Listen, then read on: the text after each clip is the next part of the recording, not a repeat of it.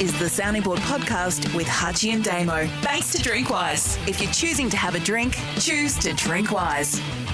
Good to have your company on the Sounding Board for Drinkwise. If you're choosing to have a drink, choose to drink wise. Episode 39, Series 7 of the Sounding Board. Craig Hutchison, Damien Barrett with you on this Melbourne Cup Eve. Melbourne Cup 2022, the Monday before the Tuesday. Craig Hutchison, hello, welcome. Damo, how are you? Nice to see you. I didn't see you there Saturday because I know you would have been trying to keep a low profile after your constant criticism of the VRC over the last 5 years. I'm sure if I'm to have a bet, I would suggest you were there, tucked away in a little corporate room where you didn't want to draw too much attention to yourself. There was no socials. You didn't tell me you were there, so I didn't know to come and find you. It would be hypocritical if you did accept an invitation. No, it wouldn't be at all. What I failed to do last week, Hutchie, was actually seek the public permission from the ABC to go to the races, for starters. I'm talking about the ABC organisation that runs a lot of TV programs and takes a dim view of anyone who has anything to do with gambling. Because I actually went with my friends at Sportsbet.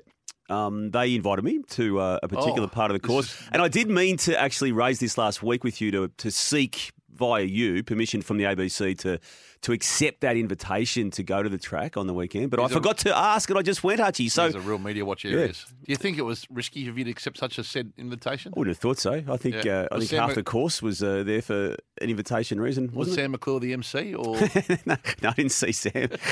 So you were there. You can confirm you were there? I can confirm I was there. Right. Yes, okay. with Sportsbet. Again, that may find its way to Media Watch again for some unknown reason. Yeah. But might not get through till 8:30, that one. Yeah. You were there too. Now, I did get told you were there in your DJing capacity and in your SEN marquee in the birdcage. Is that the case? No, we had a group of clients there in the birdcage. That's true, but you'll be pleased to know I have retired from the discs, Damo.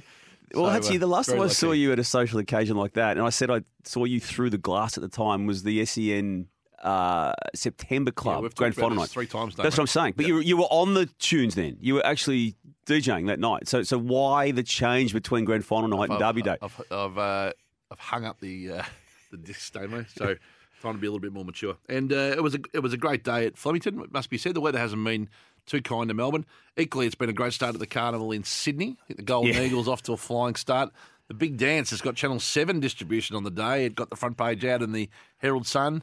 And the field at the Melbourne Cup, probably for the first time, Damo, we just say is not really quite the level we are used to, and the Big Dance is starting to make an impact. So this is going to be interesting. It is interesting, isn't it? I mean, obviously the Golden Eagle has got as much attention as the Derby, hasn't it? I felt on Saturday. I think I had as much interest in the Golden Eagle as the Derby itself, and I think they turned over more last year. So I haven't seen the turnover numbers this year, but I'd be surprised if they're so wonderfully marketed, and you can see how aggressive Racing New South Wales are in telling their story, particularly to places like Melbourne and Brisbane. So anyway, it's on for young and old. Hey, tell me, on Saturday, I haven't seen the TV numbers, but I did see the top 20 release, and there was no racing in the top 20 on Saturday, and the numbers went down to 130,000 viewers. So really, am I to glean from that? Jane, just give me a nod out the back if that's true, that the 10 broadcasts or the 7 of the Golden Eagle didn't do 130 or above. You would have thought so on a Saturday, wouldn't you? Well, particularly for 10. 10 have put so much money into this 4 days, hosted by Eddie, of course, that you would think, well, sorry, I have probably a contrary view, but maybe they would have thought it would rate more than it has if it didn't do the top 20 shows of the day. Yeah.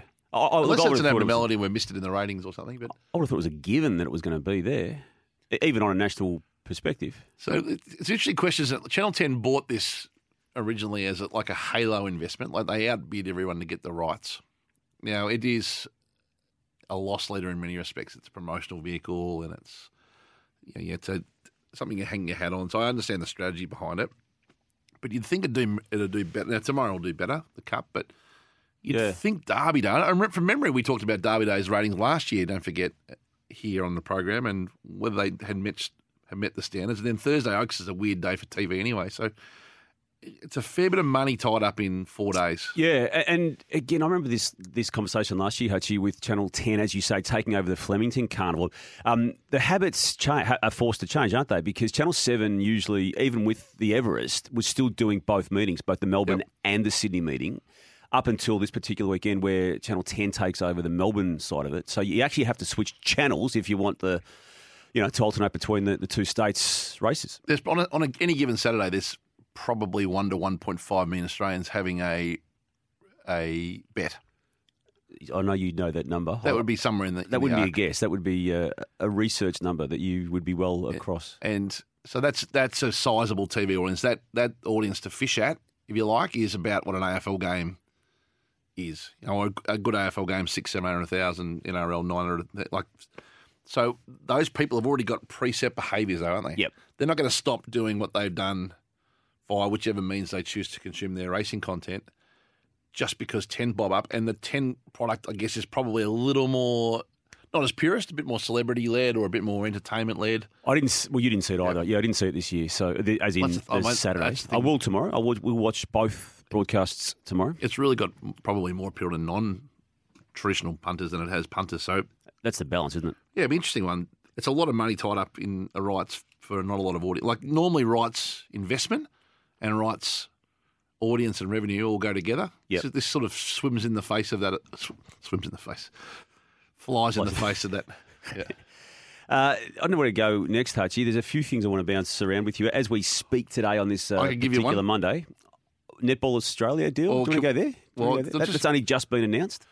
Yeah, so it's a $15 million deal that they've just announced for Visit Victoria on our way in the studio.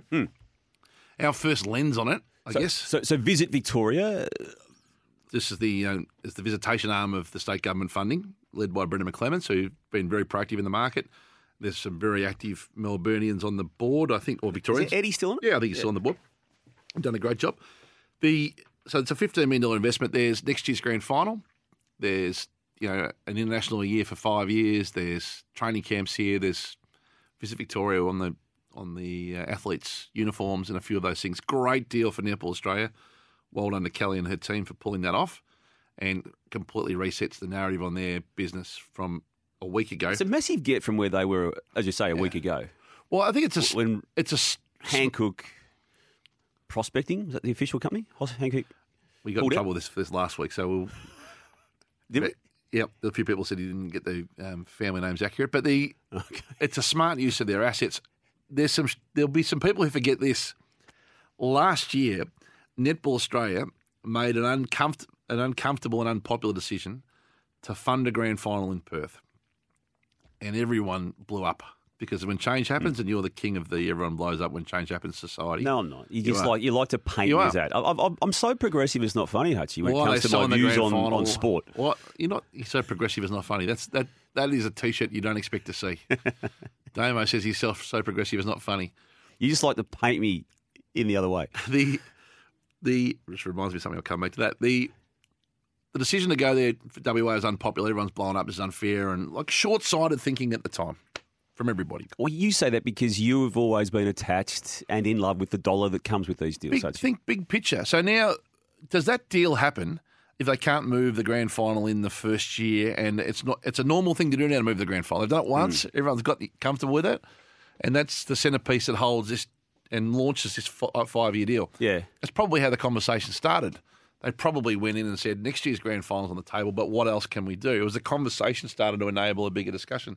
In the end, there's a like-minded objective. They are to plug a few things into nationals and get a $3 million average per annum by 5 out of it. So look, that's all the positives about it. But great deal. Where do you fit, though, and where do you sit? Because I'm slightly uncomfortable, as wrapped as I am for Netball Australia, to salvage this deal, because the sport's future was in jeopardy with the amount of money that was pulled from its control only last week. So now they've got that money back on the table. But when do governments prop up sports and taxpayers prop up entire sports? And that's, I don't think I'm being too dramatic to say that's the amount of money attached to this deal. It's effectively funding the entire sport. And if you don't think that's the case, tell me I'm wrong. But this is a government body. Well, Damo, I think that's incredibly naive. When did they not do it? Not to this tune. I can't recall a $15 million straight government sponsorship. I know there's a lot of government money goes into a lot of sport. Don't get me wrong on that space. But to be a sponsor of the sport. Well, you call it sponsorship, call it visitation, call it what you like. It's investment in a sport. It's an investment in a women's sport, which is smart business, strategic, and the right thing to do. And it's also, I guess, we're invested in the WNBL and very passionate about where it's going. But netball does seem to be one of the main beacons of discussion and opportunity in women's sport. Damo, federal government have been funding stadia. The federal government are going to fund the Tassie Stadium. They've redone pretty much every stadium in Australia, co-investment with state government.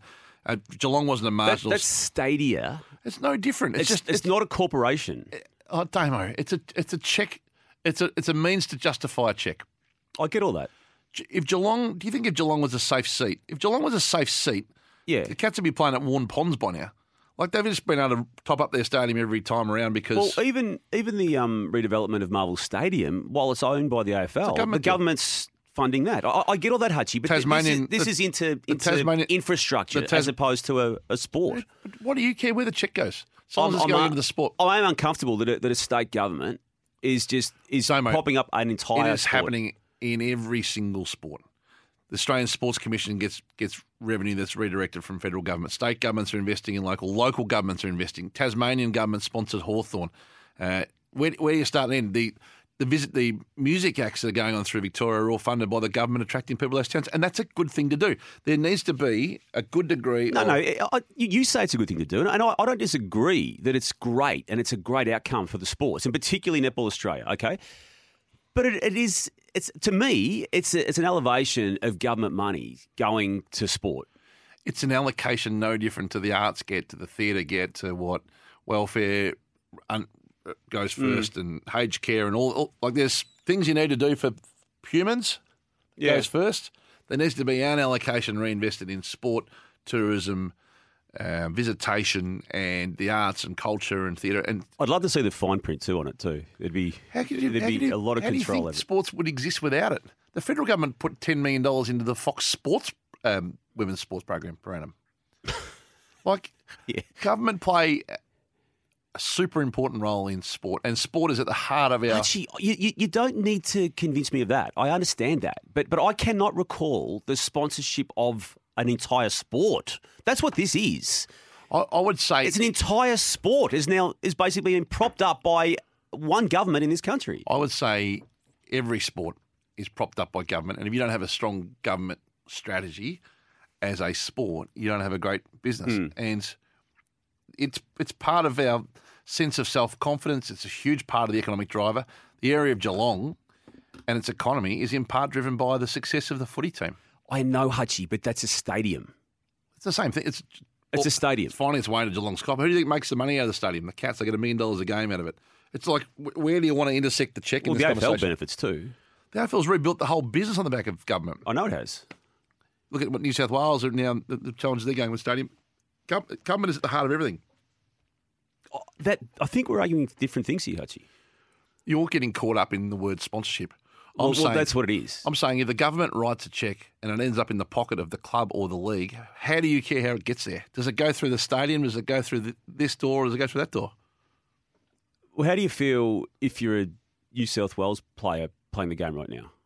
You'd be happy the money's come in, absolutely, but you're going to be now beholden to pumping up and promoting Victoria over your own state. I think as best I understand the commitment, they've got to do one training camp a year in Victoria. Oh, let's read the fine print. And play one game a year. You reckon they're getting this for what? You're getting the $15 million for one game. You reckon that's what's happening there?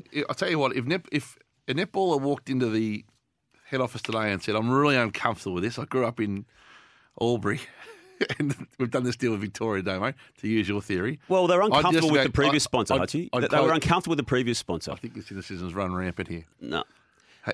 Now, did you watch 60 Minutes last night? I didn't. Winks went around. Winks went around. Yeah, it was Cup Week, so I thought Winks wouldn't be too far. Yeah, it was Cup Week. Yeah, to start the Flemington Carnival. Sex trafficking story in our own country, Australia. I just wanted to raise it because I think he's elevated his reporting game even further. You've liked the evolution of the print journo that he once was to the broadcaster that he is and high-ender. I think there's a bit of, I won't say acting, but there's some very, very good camera work going on now.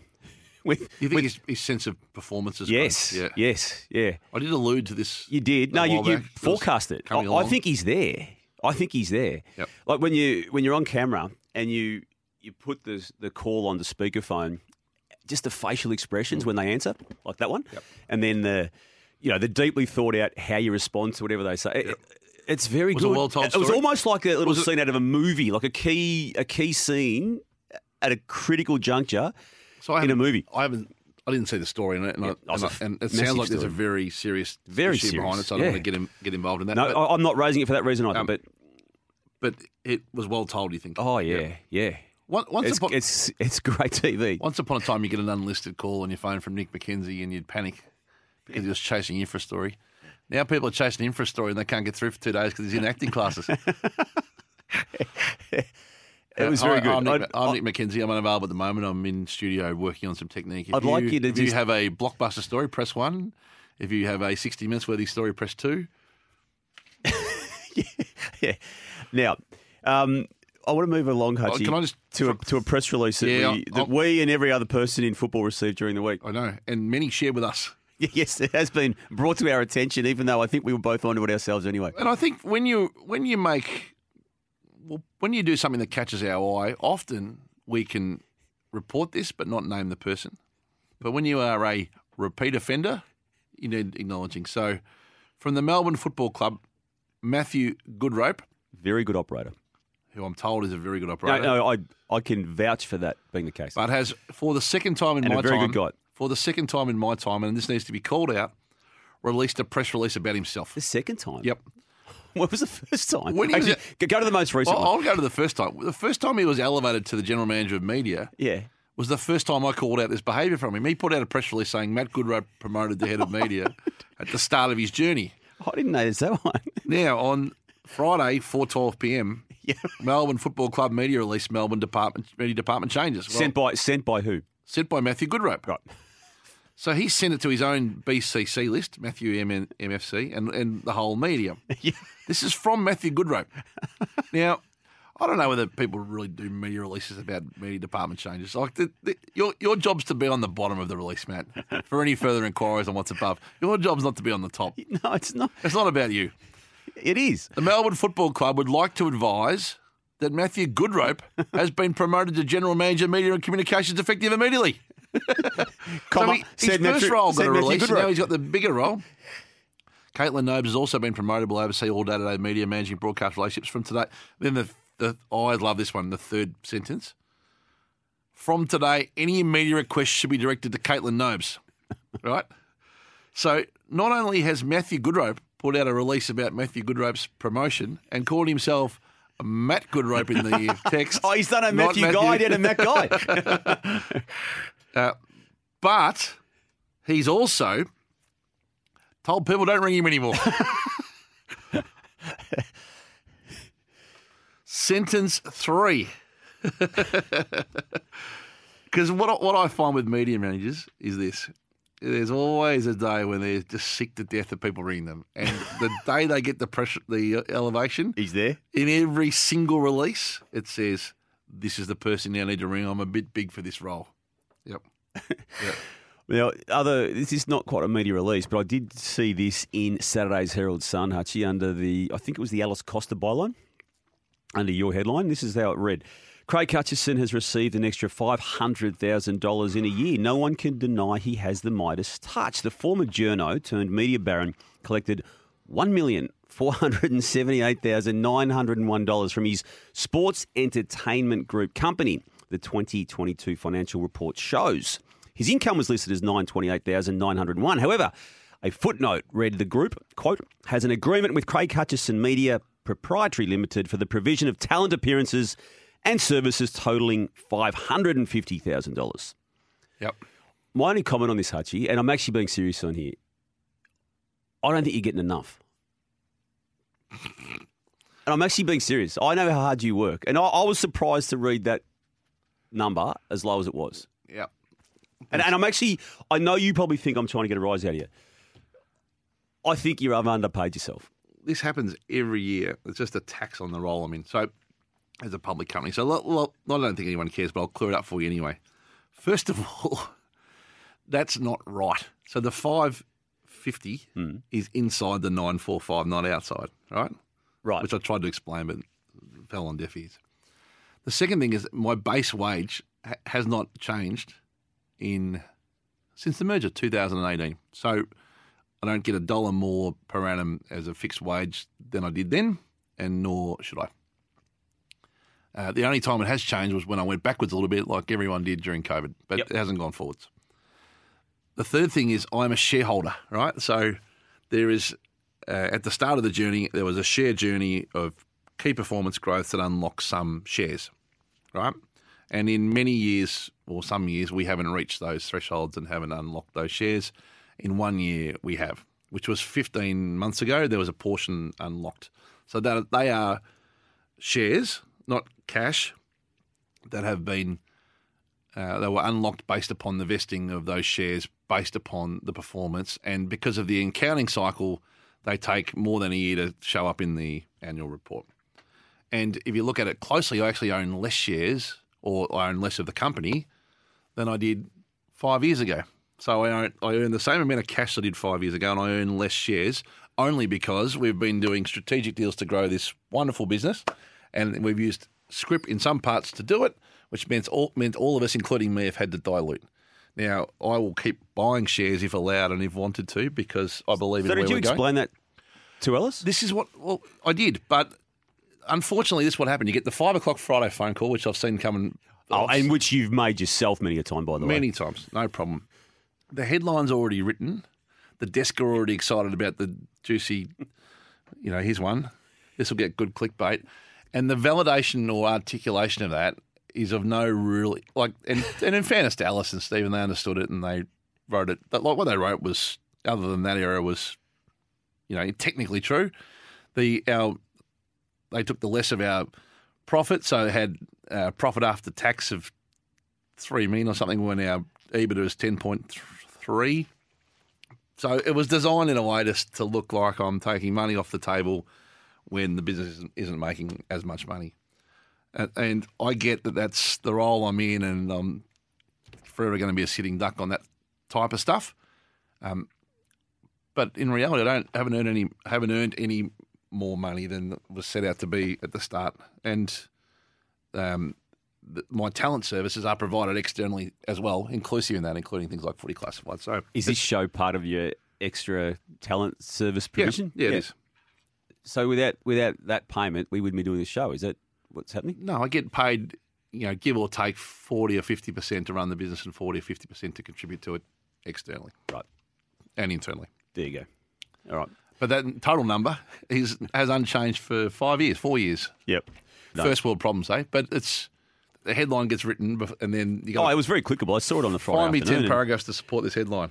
As you know, I have this regular wrestle with myself to not click on stuff. But when I saw your headshot again on the Herald Sun, I had to click on it, and then it was in the written form on Saturday.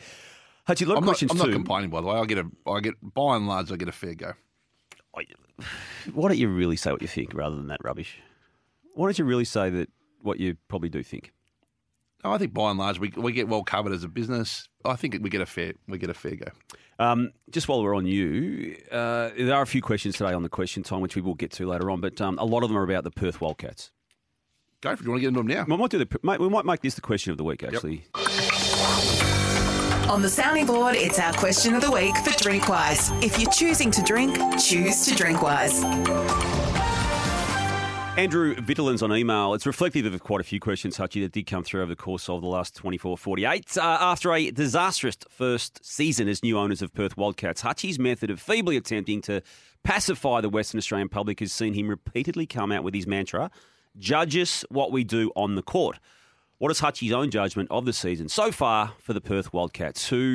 That's where the question ends. Who I think, Hutchie, are 3-3. Would that be right? 3-3? Yep. Early days, Andrew. By the time many are listening to this, we'll have played Melbourne United on Monday night, being tonight, and we'll either be 4-3 or 3-4. Where's that game?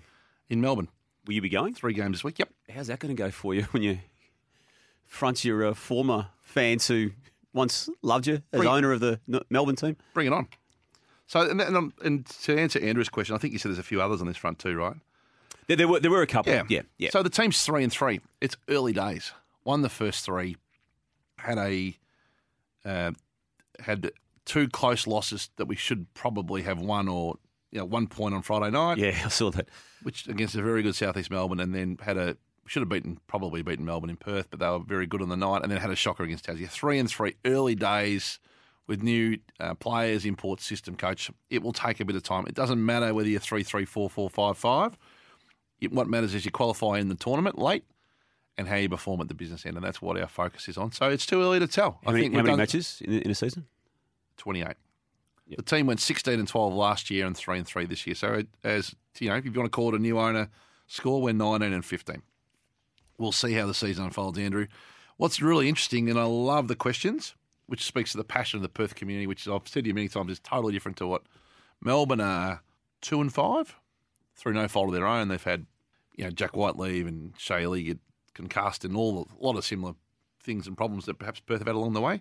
If I were at Melbourne, we're 100% out of the Melbourne business, which gets lost a lot. Wouldn't get any emails like this. Wouldn't get any passion. Wouldn't get any, not to disrespect that fan base because it's brilliant, but the Perth fan base is a whole other next level, and that's what makes it great. Yep. All right. Only people want to see success, and they deserve to. So we'll try and deliver it. And from question of the week, we're going to go straight into one of the old favourites, which you don't like doing much anymore, but I'll be able to work around you with this one on Spin City, please, Hutchie. On the sounding board, Spin City for Drinkwise. Remember, you won't miss a moment if you drink wise. I'm going to take you back to last week as barrier draws were being made for the big meeting at Flemington Racetrack on the Saturday just gone. So there was a barrier draw for one of the races, the Empire Rose race, which was a good race for mares. And hang on. It got to the... I'm just setting this up. Who am I here? I'll work it out as I talk. There were 16 horses that in the race, 20 in total, and obviously 4 emergencies. But the way the barrier draw was being done, a horse was picked out effectively and then a number was taken out of the other barrel. And they got to the last horse, which happened to be a horse trained by Wayne Hawkes called Yearning, and there were no balls left in the other barrier, Hutchie. So what you are going to be, for the purpose of Spin City today, is the Victorian Racing Stewards, who managed to somehow not even orchestrate a barrier draw, which thousands of people around the country will be doing overnight for the Melbourne Cup sweep. I just need to get in character. Hang on a minute. I always think of the Victorian Racing Stewards as similar to the governance supervisors on Tatslotto. Yes. In attire and in... And pork pie hat. Yep. All right, here we go. Des Gleeson style. So I just want to... press conference, you're the media? Yeah. I just want to ask you, please, Mr. or Mrs. Stewart, as to how a multi-million-dollar industry, and maybe even billion-dollar industry, can stuff up a major race on the first day of the Flemington Carnival when it comes to the most basic of requirements, that being the barrier number for the horse in question. Well, first of all, Damien, it's nice to see you back in racing circles after your criticism in recent years. Welcome back. It must be spring carnival time. You must be off to the sports bet market on Saturday. No, well, nice to have you back in racing. Look, it's an incredibly naive question. If you think about it mathematically, you only need 15 balls to do a 16 field drop. What other ball could it have been other than the 14 barrier, as it was the only one not drawn? You don't need to. No, actually. This is where I will jump in, because if 14 was in the marble options in that particular barrel, another horse could have got the 14. Damien, you only need 15 balls to do a 16 ball drop. A better and more theatrical way to announce what the last barrier is to find which one hasn't been drawn. That's all it can be. And the fact that, and you think about this, how much media in 5 days have we been able to point towards the Empire Rose? Do you think we would have had any media about the Empire Rose at all? This is what's happening at the moment. Racing New South Wales are booking front covers of the Herald Sun. New South Wales Racing is drowning out Victorian Racing in media. It's hard to get the Melbourne Cup on the news at the moment, given the spin going on in News Limited. We were able to create a very theatrical way to create manufactured controversy around the lack of the last ball, to create interest and talkability. That made the project. That made the Today Show. If though, Mr. Stewart, you were so adamant that was the right way to do it, and it stood the test of credibility, why then did you do another redraw? A complete redraw where you did, strangely enough, have the right number of barrier numbers in that barrel to match the number of horses in the race. Not only did our tactic work and create mass media, it actually worked too well. And over 4 or 5 hours, we had such a mainstream, multi-million dollars of coverage in the Peter V'landys world that in the 3 o'clock afternoon meeting, we gathered and we thought, why don't we redo it? That way, people will talk about it all over again for a second day. And that's when that worked again. And a week on, you're still talking about it. So I ask you who the victim is here. Not bad, Archie. I'll actually give you the points on that Spin City. That was very well done. What about this last week on Media Week? Blow up. Damo unleashes. Unleashed on the sounding board, Hutchie. Yep. So the Media Week, quite cleverly, have done a story quoting your half tongue-in-cheek attack on me about the placement in the Media Week. There was no tongue-in-cheek about it, actually. I was staggered as to how high you were. Okay, there was no tongue-in-cheek. Fair enough. But you've gone on a bit of a warpath about how I didn't deserve to be even in the list, let alone at wherever I was. Look, it was tongue-in-cheek, but you were at number 29. You were ahead of Peter Blunden, which was the one that jumped off the page at me. And you've been quoted regularly, and you've been the subject of clickbait yourself. I don't know whether James Manning thought I was being tongue-in-cheek, which I was, or was being serious. But to his credit, he ran the quotes. Yeah, so you've been clickbaited yourself. Blow up. Damo unleashes. I know it's when you're now a headline, you're universally known as Damo. Yeah. You've become, when things are going your way, it's Damien Barrett in the fine print. And when you're like on Media Watch or you've been clickbaited in the Daily Mail or Media Week, you're now Damo. Hutchie, we jumped around a few topics today. Tim Paine's release of his book, it's unusual, isn't it? In that I saw and was aware of the promotion around this book for the last couple of months even. That I always find when the book gets released, as a rule, that it's a very toned-down version of what the athlete often would want to say and would absolutely say at a given point in time. This one, though, seems, to what I've read by way of excerpt and been made aware of to this point through other media outlets, seems to be he's going to call it as it happened. Yeah, and there's been a couple of clips in there. There's a good one for Nick Hockley, the CEO of Cricket Australia. And I wanted to ask you about that because you always stick up for Nick Hockley. There was also a good one for Scott Morrison there as well. I didn't see that one. There? Oh, sorry, not Scott. Excuse me. Malcolm Turnbull. Malcolm Turnbull's reaction. There's 2 good clips. I haven't read the Turnbull one, but I'm told it's a good one. Okay, I haven't seen that one. I wanted to just go back to the Hockley situation. Yep. So the CEO of Cricket Australia, and ultimately... Well, you're the ex-district cricket turned Sheffield Shield writer, so probably best to aim this at you initially. What's your view? Well, I'm staggered that the CEO of an organisation can... And again, this is Tim Paine's version, and Nick Hockley's chosen, unless I've missed it, to not respond to it, not give his side of it since. But the way it's been reported, and I've got no reason to disbelieve any part of it with the way Tim Paine said that ultimately a consultant from outside of cricket came in to ultimately broker the deal for him to stand down, and that Cricket Australia, through Nick Hockley and others around him, said that this is the advice we're getting and we are going to heed to that advice, and that is going to be our position on it. I would think if you were going to take that advice, Hutchley, as someone as Nick Hockley, in Nick Hockley's position, I would think that whatever happens behind the scenes, and even if it is the advice of a consultancy group, you own the decision yourself and you look that person in the eye and say, this is our position and we are putting this to you as our position. We're not going to wash our hands of the decision that we've all reached as an organisation and tell you that a consultant who doesn't care for the organisation, apart from this consultancy that he's got or she's got, is telling us to do so. I think it's pretty weak. I think it's really weak. I know it goes on, but you've got to ultimately own the final outcome out of any conversation you have with those people. So I feel for Tim. He was put in a really tough spot, obviously by his own doing in part, or in full. And, he would have loved a straight answer, and I can understand his frustration. And he's a fantastic guy, as I've talked about in the past. He made an error, and I have no doubt that he'll rebound and go again in Australian public life. Yep, and he's acknowledged all of that, including in the past, and I hope to work with him again at some stage. Not to sound defensive of Cricket Australia for the sake of being defensive, but just putting myself in Nick Hockley's shoes for a moment. It's really hard when you have. Look, he's not just speaking for himself, right? He's doing a job on behalf of a board. A board, yeah. He's got a dysfunctional set of states. Yep. That's always been the case in cricket. Who've got too much power. Got Tassie, who are a player in the whole role of chairman thing anyway. And then he's got lawyers and governance saying, you can't say this and you can't say that and be careful with this and you need to follow the book on this because he'll end up a court case one day. And it's not his business like the business I run is not mine either. It's publicly listed business. But I feel a sense of ownership in part over it. For Nick, he's serving the interests of a whole bunch of people. So he has to do what he feels is the right compliant thing. And it's really tricky sometimes because sometimes I'm sure he want to say, Tim, I'm going to give it to you straight, mate.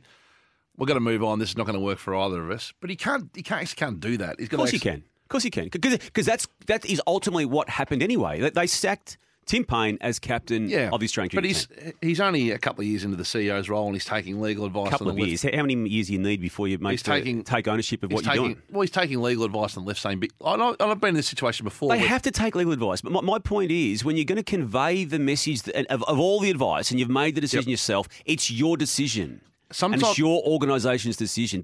Don't deliver it and then say, this is what we're being told to do by people who aren't part of the organisation. I'll defend him on two fronts. Sometimes you need to take the advice of people who say, when you deliver this conversation, you can't say this, and this because you're going to areas that are going to legally backfire on the business, right? And that happens, Damo. It happens in a modern employment world. You need to be perfectly clear and comfortable. No, I get all that. And the second thing is his judgment. So I think probably what he was thinking is, look, I know Tim. I know the calibre of person he is. I think he's going to arrive at this decision anyway, and he might just need a little bit of a coaching from me to get him there.